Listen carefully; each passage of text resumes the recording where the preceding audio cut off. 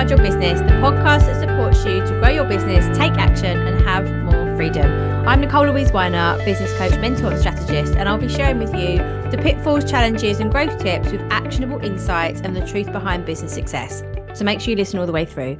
Let's dive straight in. Self-belief and your community. How can the people around you impact your self-belief? One of the things that I've noticed in the last 5 years of running my business, and not to try to sound like an Instagram hashtag, is that your tribe really affects your vibe. So I know that people say, the things that you put out is what you get back, but actually it's just as important to be surrounded by people who make you feel good, who encourage you, who motivate you across your family, your friends, and also in business. And I'm going to break some of this down for you in terms of the things that can really help you to surround yourself with the right people. And by the way, I'm not asking you, suggesting, insinuating that you should cut anybody out, but it's about choosing where to share and where we go for certain things that we need and having our needs met, because this is really important, isn't it? When you do have a business, when you're running a business, your self-belief is challenged in a way that it never has been before, because you are being faced with all of the things that you need to do. You wear so many hats. There's so many things that you need to do every day in your business, from delivering to your clients, to your marketing, to your social media, to your presence, to your brand, to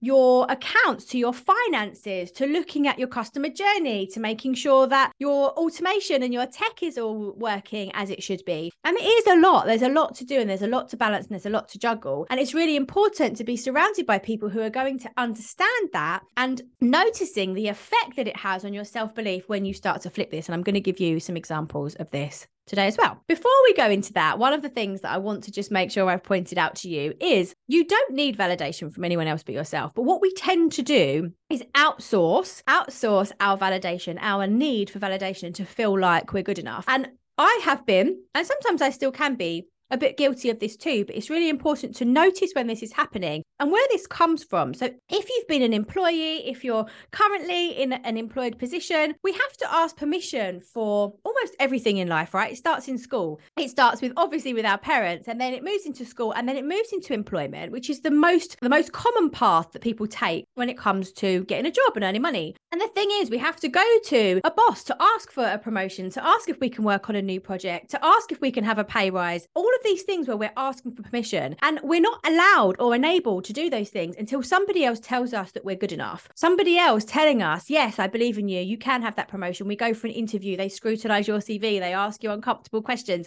and we're outsourcing this validation about feeling good enough. And it's really, really, really important when you're a business owner to surround yourself with people that are going to raise your self-belief and be radiators for you rather than drains and sucking it all out of you. So the three kind of areas that I want to cover with you around this today is your family and friends, focusing on your impact, and then looking at your business. So with your family and friends, let's go there with number one. As I was talking about in the previous episode around bullying and feeling like, you're not good enough, worrying about what people are going to think. As I was talking in the last episode about this as well, in terms of people around you not understanding what you do and actually outsourcing this validation to people that we do not want validation from. So if you've been bullied, if you've been picked on, if you've had any of those horrible experiences, and I'm sorry if you have, I've been there as well. It's really about thinking, okay, my friends and family are the people that matter in terms of people who love me, people who care about me, but they do not love you any less because they don't understand what you do in your business. I still say this to people who, we get to family gatherings and there's friends and they're like, how's business going? And if I actually started talking about all of the things that I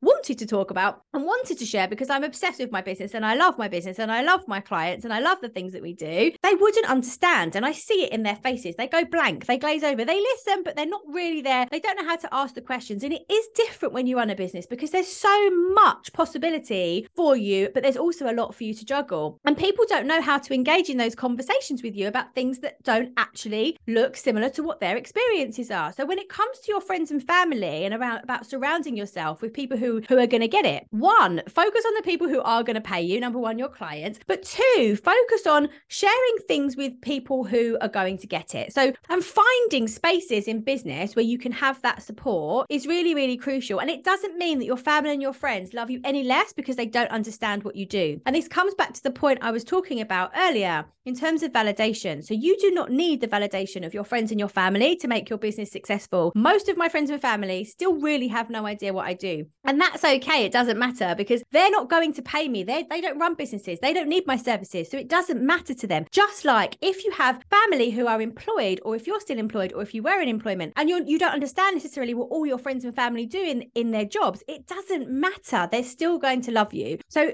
start to share things with your friends and family in a way that's not going to make you feel like shit. So don't share things with them and expect that validation back if you know that that's not the space that you're going to get that from. And then turn inward and think about, okay, why am I seeking this externally? And how can I bring this back to myself, internalize this? What am I really needing right now? I'm needing to be told that I'm good enough. I'm needing to be told that someone's proud of me. I'm needing to be told that I've done a good enough job.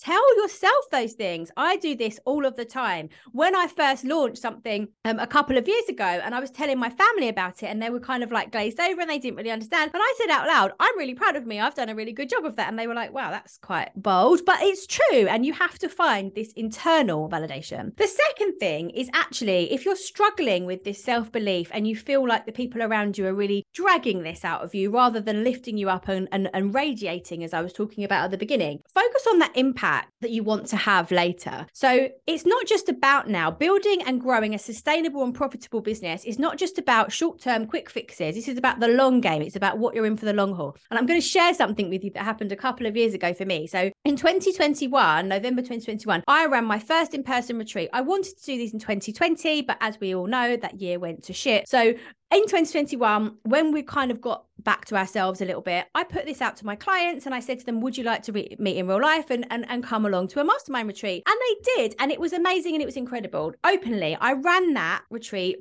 at a massive loss. It was a test. I was testing something for the first time for me and for them to see whether I enjoyed it. Looking back, of course, it was going to be great because I've run events in corporate for over 100 people. I did that 2 to 3 times a year for over 10 years. I worked in events before I started at HSBC when I was working in banking. So I was very used to creating these experiences and that was okay. However, my family kept saying to me, but you shouldn't be doing this if you're not generating profit from this, Nicole. It sounds like you're actually going to be making quite a big loss on this. And I did make a big loss on this and I was happy with that because I could see where this goes in the future. Now we are selling out our retreats really consistently. I'm fully booked for the one that's happening this month. That was, a couple of months in advance and that's overnight stays and everything. And we're now booking for the one in November and there is some early bird, super early bird offers available for that. So make sure you book a call with me and chat about how you can take that up as there's only limited spaces. That link's in the show notes. But you really need to be able to trust yourself and flip this belief into being like, okay, well, actually, my friends and family were telling me that this wasn't a good idea.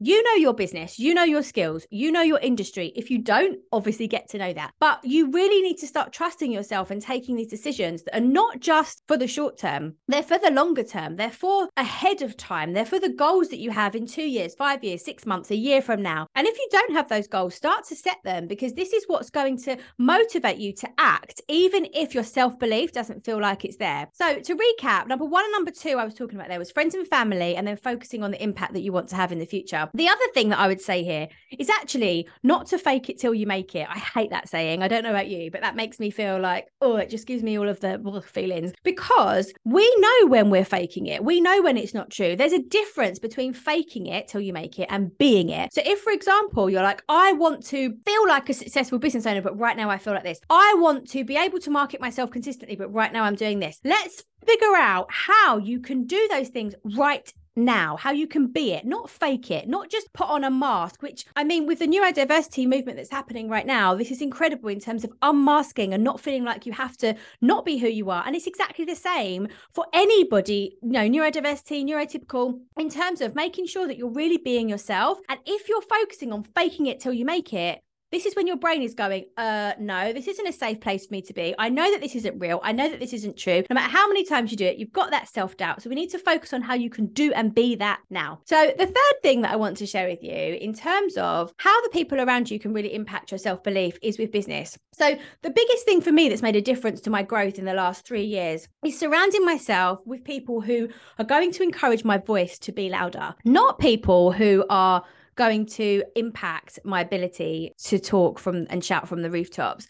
I have been part of lots of memberships. I have been part of lots of spaces, masterminds and other spaces as well, where actually I felt like my voice needed to shrink because there were louder voices than me. Now I'm an introvert, so I don't want to be the loudest voice in the room. I don't want to be the person that everybody's looking at. I don't want to be that person. And running, doing the podcast is really, really difficult for that because it's me talking to you, right? It's that we're having a chat, and it's really, really tricky to unpick this and do it differently if you're in spaces where you feel like your voice needs to be smaller. So I encourage you, I employ you, I challenge you to find the spaces where you feel like you can truly be yourself. Ask any question that isn't silly. Talk about the things that are and aren't working. It's not about toxic positivity. Talk about everything, not just for your business, but also in your life, because they're intrinsically linked when you're a business owner. And I think the biggest thing for me has been being part of masterminds myself, in terms of being around people who are maybe a couple of steps ahead of me as well, where not just from the host who's a number of steps ahead, but the people who are in the group as well, who are a number of steps ahead, where it encourages me and inspires me to do more, be more, think differently,